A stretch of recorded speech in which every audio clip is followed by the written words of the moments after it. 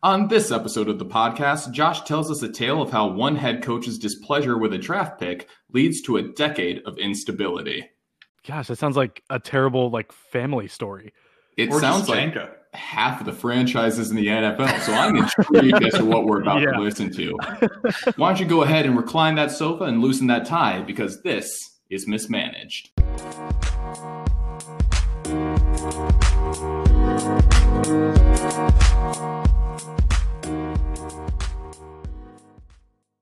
Welcome to Mismanaged, a podcast where we kick back and criticize the failings of paid sports professionals while also offering them foolproof solutions to all their management woes. I'm Austin Eakin, joined by Josh Sweezy, Nathaniel Westover, and the one and only Andy Stepball Change Sposato. Yeah. I think of it as like a dance, as all sports should be. Great dancer this generation right here. How's that high kick, bud? Fleetfoot Mac. Guys, I mean, after 17 years of ballet, I'm incredible. So, Andy, you're 16. Oh my God. What? Oh my God. My whole life is a lie. I can't be here anymore. Yeah, let's evaluate that later. For now, Let's get into this. This week, we are talking NFL, and we are taking it back to 1991. Warning to any and all Falcons fans, you may want to cover your ears, or just remember that Michael Vick is the second most unstoppable football video game character behind Bo Jackson. Always the bridesmaid, I guess. But Josh, take us away. All right. 28-3. End of podcast. Oh, right, just kidding. Yikes. Sorry, Falcons fans. All right, gentlemen, let's prepare to go on a journey. We're taking it all the way back to 1991. The Atlanta Falcons went 10-6 that year and won the wild card game against the Saints, beating them 27-20. They would lose in the divisional round to the then Washington Redskins, now, of course, the Washington football team. Rightfully so. The football team would go on to win Super Bowl 26 over the Buffalo Bills. Go Bills. Go Sorry, Bills. Bills. Sorry about that, Bills. Someday you'll win a Super Bowl. So for Atlanta, it was a pretty successful season. Won a playoff game, lost to the eventual Super Bowl champs. They were coming into 1992 feeling pretty good. They were led by head coach Jerry Glanville, and a 5-year veteran Chris Miller was under center taking snaps. Chris Miller. I remember that guy. On the Tacoma? Are you saying that he drove a Tacoma? The Sega? Did he go to Tacoma University? Madden Blast? Did he drive a Scion? No. All right. Okay. Played this game, bud. All right. Backing up Miller was the one and only Billy Joe Tolliver. Billy Joel? Oh, the lead singer of Green Day? Yes, both Wait. Billy Joel and the lead. I think you're thinking of Billy Bob Thornton. Yes. Oh, yeah, Billy Bob Thornton. Okay. All sorry. Billies everywhere All were Billy. playing for the Atlanta Falcons. Eilish, too. That's Yeah, I like a imagine. cool niche, actually. I'm into that. They'll draft anyone named Billy. No Williams. Your God-given name has to be Billy. Billy or bust. All right. They had taken a quarterback in the second round of the 1991 draft, but Glanville was not happy about the pick. In the preseason, the third stringer went 14 of 34 for 106 yards, 2 touchdowns, and 1 INT. Nothing mind-blowing, but not horrendous either. Now, his regular season stats were atrocious. He played in 2 games for the Falcons, going 0 of 4 with 2 interceptions. Ooh. Yikes. So he completed 2 passes to the other team and none to his own. Hey, man, football's hard, all right? Oh, So after the not that hard. So after the 1992 season, on February 2nd, 1992, the third-string Falcons quarterback was traded to the Green Bay Packers for a single first-round pick. That quarterback was none other than Brett Lorenzo Favre. Oh, God. Oh, yikes. Oh, no. Are we supposed Brett, to Wrangler now? I take it back. Oh, turn around. Fix the mistake. Don't do it! Brett's standing right behind me, isn't he? Jeez. Built for comfort. Wrangler. All right, let's talk about the 91 Packers. They finished off the 1991 season with a crisp 4-12 record, leaving them as one of the worst teams in the NFC. They had a new coach in Mike Holmgren, and they were led by GM Ron Wolf. Ooh, that's a cool name. Right? That's a dope name. He's a cool guy, Ron Wolf.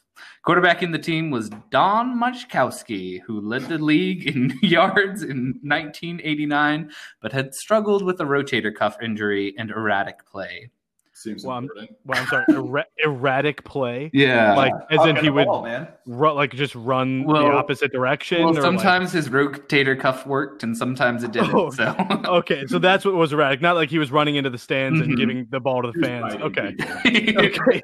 Yeah. Who's that one soccer player that notoriously just bit people during the? Yeah, Suarez. He was doing that. Yeah, he's pulling a Suarez. Great. All right. Veteran backup Mike Tomczyk played most of the 91 season, and 1990 Heisman winner Ty Detmer was the third stringer. Detmer had not shown enough to live up to his Heisman campaign at BYU and would go on to be a backup for the most of his career. But that's enough about him. We're talking about Brett Favre. BYU. Yeah. Oh, no. I'm sorry. Zach Wilson. No, Zach Wilson. It's BYU. I'm sorry. It's BYU. There. Just stop with this nonsense. I don't care how good he looks. Only time will tell. BYU. So basically, the Packers were pretty bad and in need of a good young quarterback. Now, Ron Wolf had his eye on Favre since he was a senior at Southern Mississippi. Oh, thank God you said a college there. Yeah. He'd recorded him for 15 years. He asked, say ooh, Ron Wolf, not as cool of a guy as I might have thought. He asked him to the senior prom, but Favre was already taken. So Wolf was an executive with the New York Jets in 1991 and had planned on drafting Favre with the 34th pick in the 1991 draft, when the Falcons took him with the 33rd. Ooh. The Jets ended up drafting quarterback Browning Nagel with the 34th pick instead. You have a guy named Browning Nagel and Brett Favre, and you choose Browning Nagel? That sounds like Brett Favre was gone already. Oh, okay. Thank God. Yeah, he's just solid second. Suffice to say, Browning Nagel did not pan out in the NFL. But he did get a sick disease named after him. Browning Nagel. You should get that checked out. Yeah, but now Wolf was in Green Bay and Favre was available. So Green Bay traded what would turn out to be the 19th pick in the 1992 draft for the 23-year-old quarterback. Now, Favre was a wild card back when he was at Southern Miss. At the beginning of his freshman year, Favre was the 7th string quarterback on the roster. They had that many? They had 7 quarterbacks. That's just indecision at the coaching position right there. Wow. Why aren't we talking about that guy? Oh, we'll get to him. Okay. Favre took over the starting spot in the second half of just the third game of the season. So that tells you how good the 6 quarterbacks in front of him. Oh, my God. In that game, Favre was suffering a hangover from the night before and had vomited during warm-ups, but still managed to lead Southern Miss to a come-from-behind victory. That's iconic. Oh, Favre style. I love it. Wrangler. Okay, so then from then on, the starting quarterback gig was his. But things got a little insane during the summer of 1990 before the start of his senior year. It did for all of us. The summer of 1990. Yeah, oh, it's crazy time. 1990. I can't remember. Never again. So basically, Brett Favre got in a nearly fatal car accident where he lost control of his car while coming around a bend. The car flipped fully 3 times before coming to rest against a tree. Good gracious. Yeah, no, absolutely crazy. He was only rescued after one of his brothers broke the window with a golf club because he was only like a quarter mile or so from his house. And then he was able to get pulled out and, rushed to the hospital or whatever. At the hospital, doctors removed 30 inches of his small intestines. And then just 6 weeks after the accident on September 8th, 1990, Favre led Southern Miss to a comeback win over Alabama. Wow. So that really like helped him. He probably like got his edge back after that. He's like, "Oh, you guys removed some of my small intestines, right? 30 inches? Yeah. We got this." Fast. I got something to prove. Also, Yeah. Brett Favre always coming from behind. Win a game Yeah. outright. Well, he starts slow, and then he finishes strong. Slow start. Alabama coach Gene Stallings said, "You can call it a miracle or a legend or whatever you want to.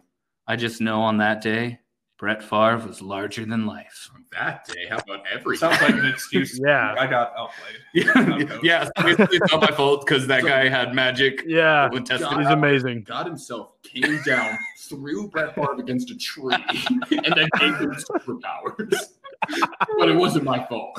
So because of all of his college shenanigans, if you want to call them that, being drunk and getting in a car crash, Favre was a bit of a risk when being drafted, but Wolf saw that his potential was worth it.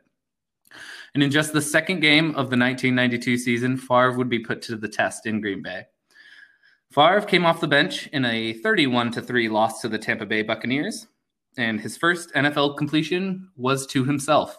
Nice. Oh, Wait, Nice. great. Legend. Yep, he threw the ball. Yeah. It was deflected by a Tampa Bay lineman, and he caught it himself. Whose for name was? Lorenzo Cavalier. I don't believe. I don't think that for a second. But I do think that Brett Favre planned that from the beginning. Oh yeah, it was all an elaborate. Lorenzo Cavalier. There you go. Yeah. It was all an elaborate ruse. But basically, that completion resulted in like a 3-yard loss because then he got immediately tackled by said defensive lineman. Well, okay. Oh, well, all right. So it wasn't particularly effective. He did end up going 8 of 14 for 73 yards and 1 interception that game. So pretty good. It's all right. It's all right. Better than his time in Atlanta. Oh yeah. Very true. The Green Bay's next game was against the Cincinnati Bengals, and Moshkowski was again struggling. So trailing 17-10 at the half, Holmgren opted for Favre. This time, Favre led them on a comeback victory, 24-23, including 2 fourth-quarter touchdowns. After that, Favre took over the quarterback duties, and he led the Packers to a 9-7 season, just barely missing the playoffs. But Favre was selected to his first Pro Bowl that year, and the rest of Favre's career is pretty well known. Holmgren and Favre would have a tenuous but successful relationship. Holmgren always wanted Favre to be a system quarterback, but our boy Favre always followed his heart and was a true gunslinger. He's a real gunslinger, Pilgrim. Part of the card. Yeah, he would just huck that ball as far as he could. Between 1993 and 1998, Holmgren and Favre had a record of 66-30 with 2 NFC conference titles and 1 Super Bowl win. Favre was the MVP for 3 consecutive years from 1995 to 1998. The most impressive thing about Favre, though, was his toughness and longevity. He still holds the record with 297 consecutive games started. I put an asterisk on that, though. Eli Manning would have had that if it weren't for McIntyre Just benching him for a game. Oh, yeah, that's right. I forgot about that. But, give Favre his credit, I guess. We also don't like the Giants. Oh, yeah, no, I hate the Giants, but they're not nearly good enough for me to maintain hating it. Nice. All right, so Favre and the Packers went on to consistent success in contending, including 1 Super Bowl win. But what happened to the Atlanta Falcons? Well, after trading Favre, the Falcons went 6-10 in 1992, a far cry from their 10-6 season last year. Statistically, the Falcons' defense was one of the worst in the leagues in 1992. They were worst in points allowed, total yards allowed, yards per play, rushing yards allowed, and yards per rush attempt. Seems like all the categories there. Wow, that's pretty much football. They just were the worst. They just couldn't stop the run or the pass and allowed other teams to score a lot. Yeah. You can run. Do you remember that 19th overall pick that the Falcons got in return for Favre? Yeah. Well, our old friend Jerry Glanville wanted to use it on a defensive back, shore up that defense a little bit. Yeah. Instead, Atlanta management drafted running back Tony Smith. Ooh, you've all heard of Hall of Famer Tony Smith, right? Of course.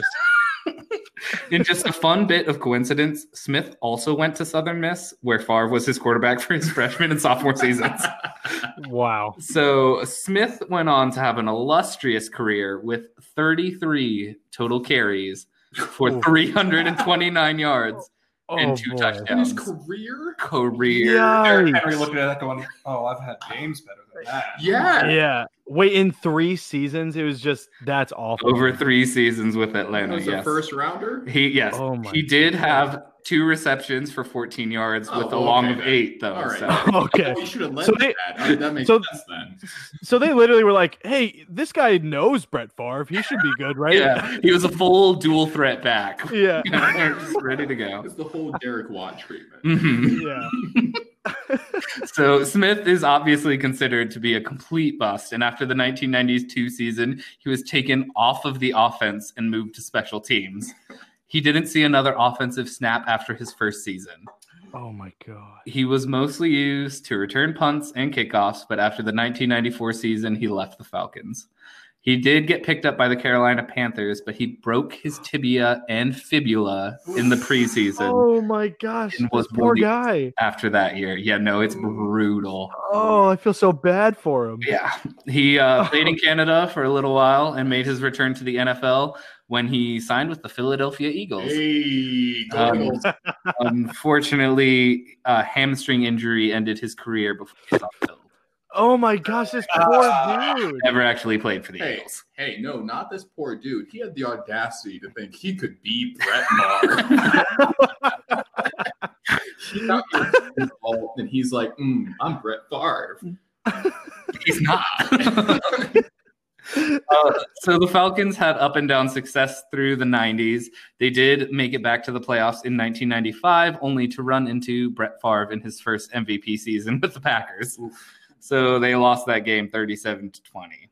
Then in 1998, the Falcons made it all the way to the Super Bowl, only to lose to John Elway and the Denver Broncos 34-19.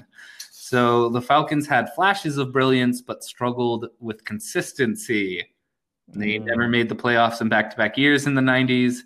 If only they had the most consistent starting quarterback in the history of the game.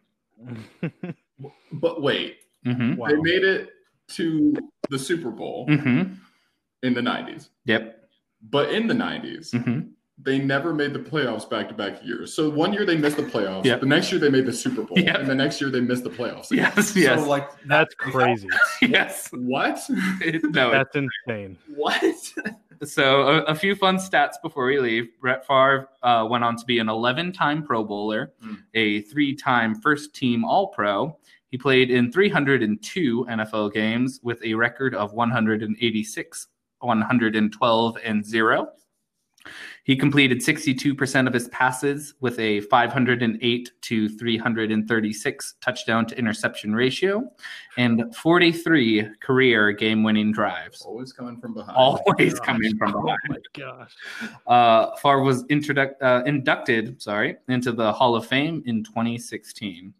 The 1992 NFL draft is also notable because it is the only draft since 1960 to produce 0 Hall of Famers.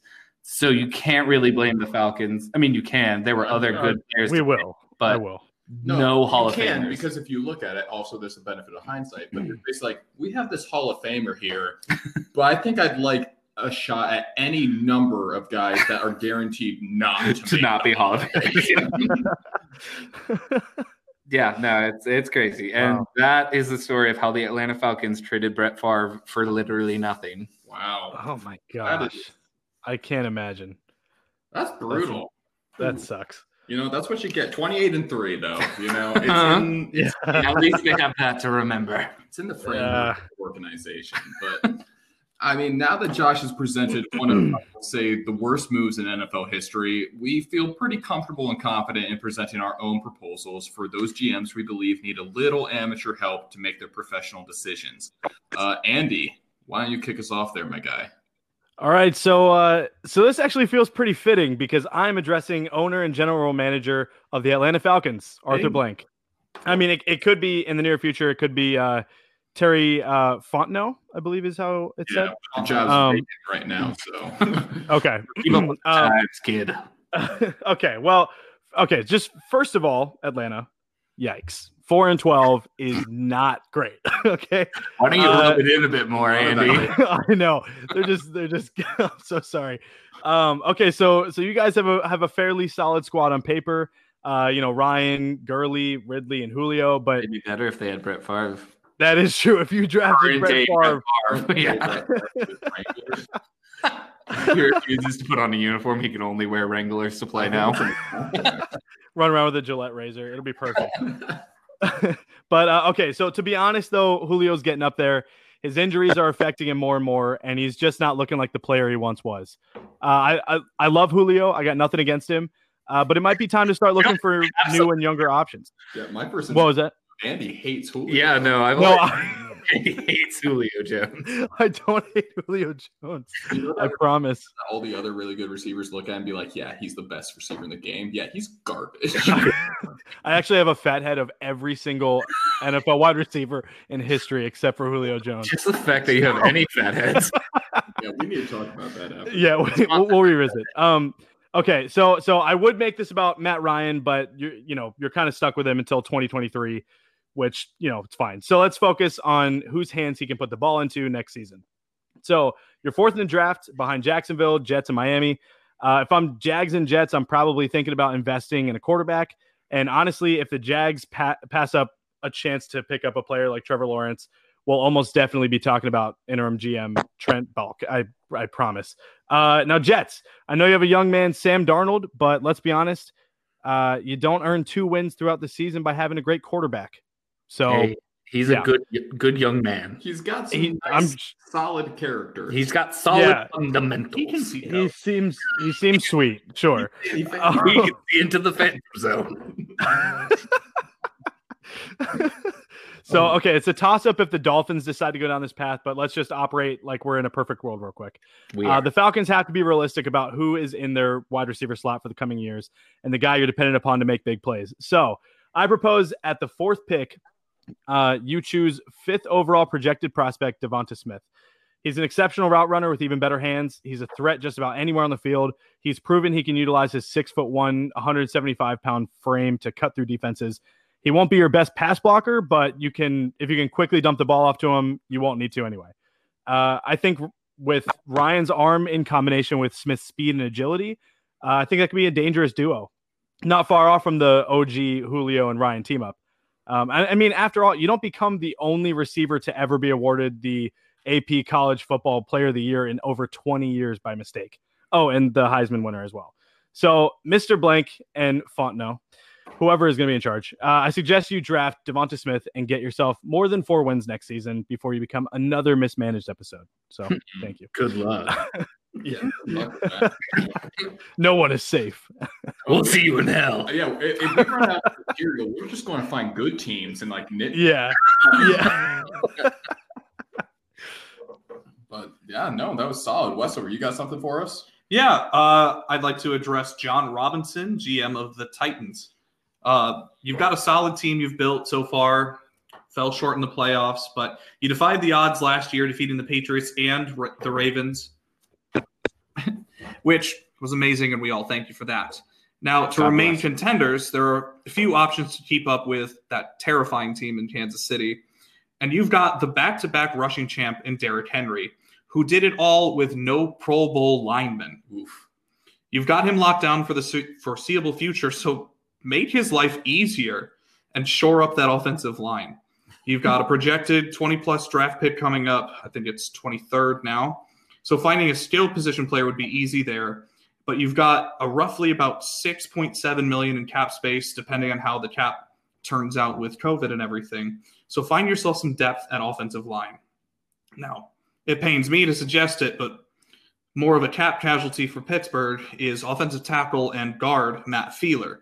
He's played nearly every position except center this year, moving around an injured line, and was one of the brighter spots of the Steelers' offensive line, which has played worse and worse than every other year. Hey, they played great in that playoff game. Hey, don't you dare. Don't you dare. That, they were on the field. I liked the one where they snapped it too high. That was the first. My gosh. Yeah. With veteran Pouncey, who has never played a playoff game before. You mean old man Marquise Pouncey? Which it's Marquise. I knew it. The one that's played several playoff games before. Then the All-Pro, yes. Yep. It was hard for all of us to watch. Browns is the Browns, baby. But Matt Fielder's play has elevated his upcoming free agent status, and he'll just be out of reach of the cap-strapped Pittsburgh pocketbook. His projected contract is currently sitting around $3.25 million. So if there's any kind of bidding war for an experienced lineman, you have some wiggle room to offer him a little bit more. Derrick Henry crossed that 2,000-yard threshold this year with a better line. Eric Dickerson, he's coming for you. Yikes. Yeah, if I'm Eric Dickerson, I'm sitting there in my goggles and I'm thinking, Ruh-roh. coming for me. Ruh-roh. Westover, it takes a strong man to talk a lot about the offensive line because it's so boring and nobody cares about it. So let me talk about something important. All right. Dear New England Patriots GM Bill Belichick. Who's that? William Belichick.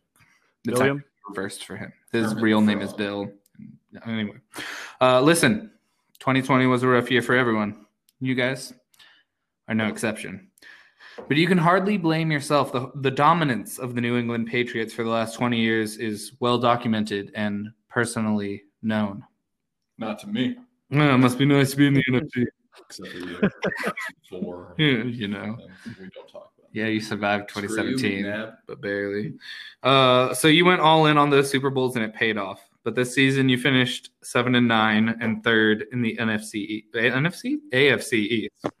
It's time to rebuild that roster. And luckily, the almost $59 million in cap space should help plug some of those holes for you. Cam Newton's play was too inconsistent, and honestly, we all know you should move on.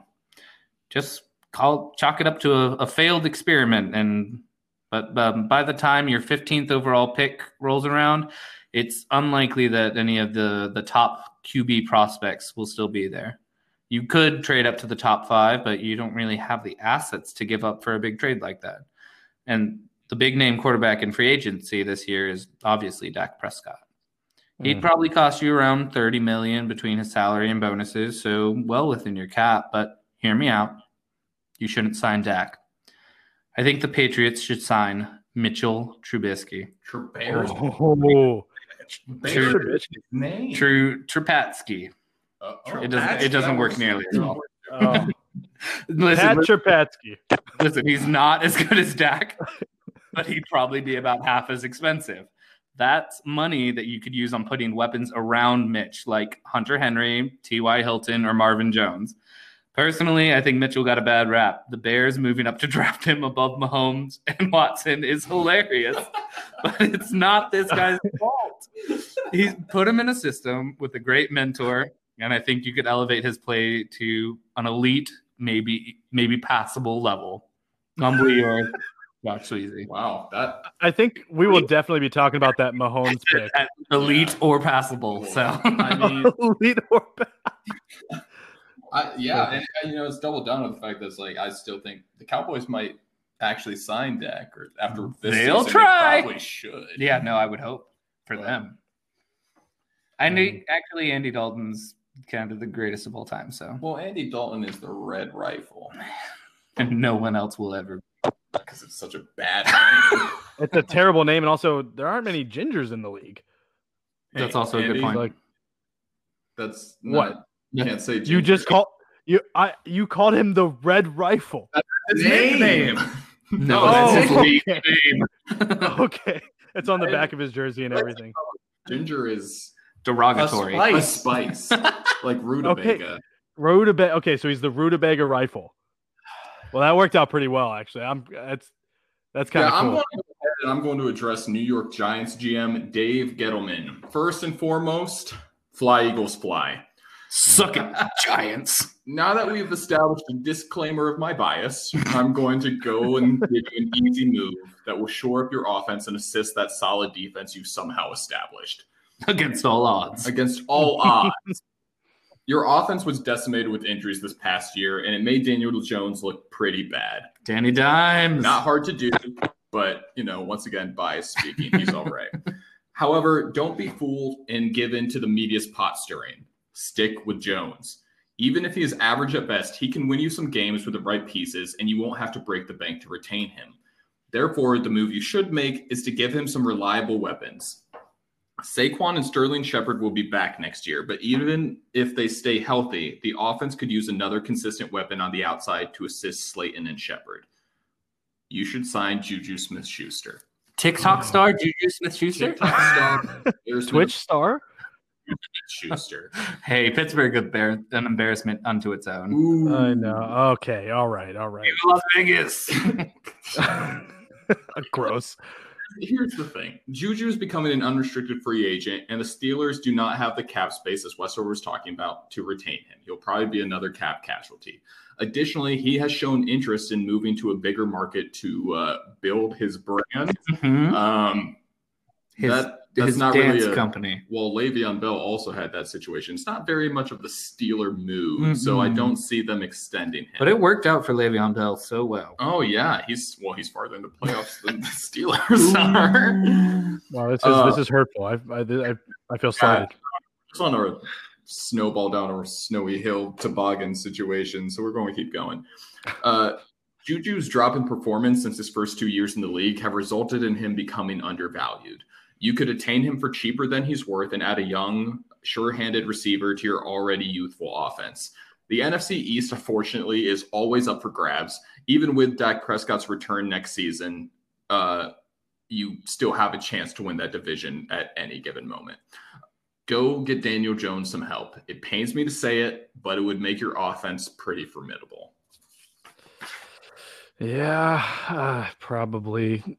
I mean, Giants are still going to be the Giants, but so Giants is the Giants, Browns is the Browns. I don't like that. That's a thing now. Daniel Jones is still going to trip running into the end zone. Oh yeah, that's because an eagle, invisible, flew down and it was one of those ghosts that Sam Darnold can only see. Guys, it was an invisible eagle. I saw it. It swept my leg. And that's the pod. In the words of former NFL coach Jim Mora, quote, "What's that? Playoffs? Don't talk about playoffs. You kidding me? Playoffs? I just hope we can win a game." Thanks for listening. And remember, this was mismanaged.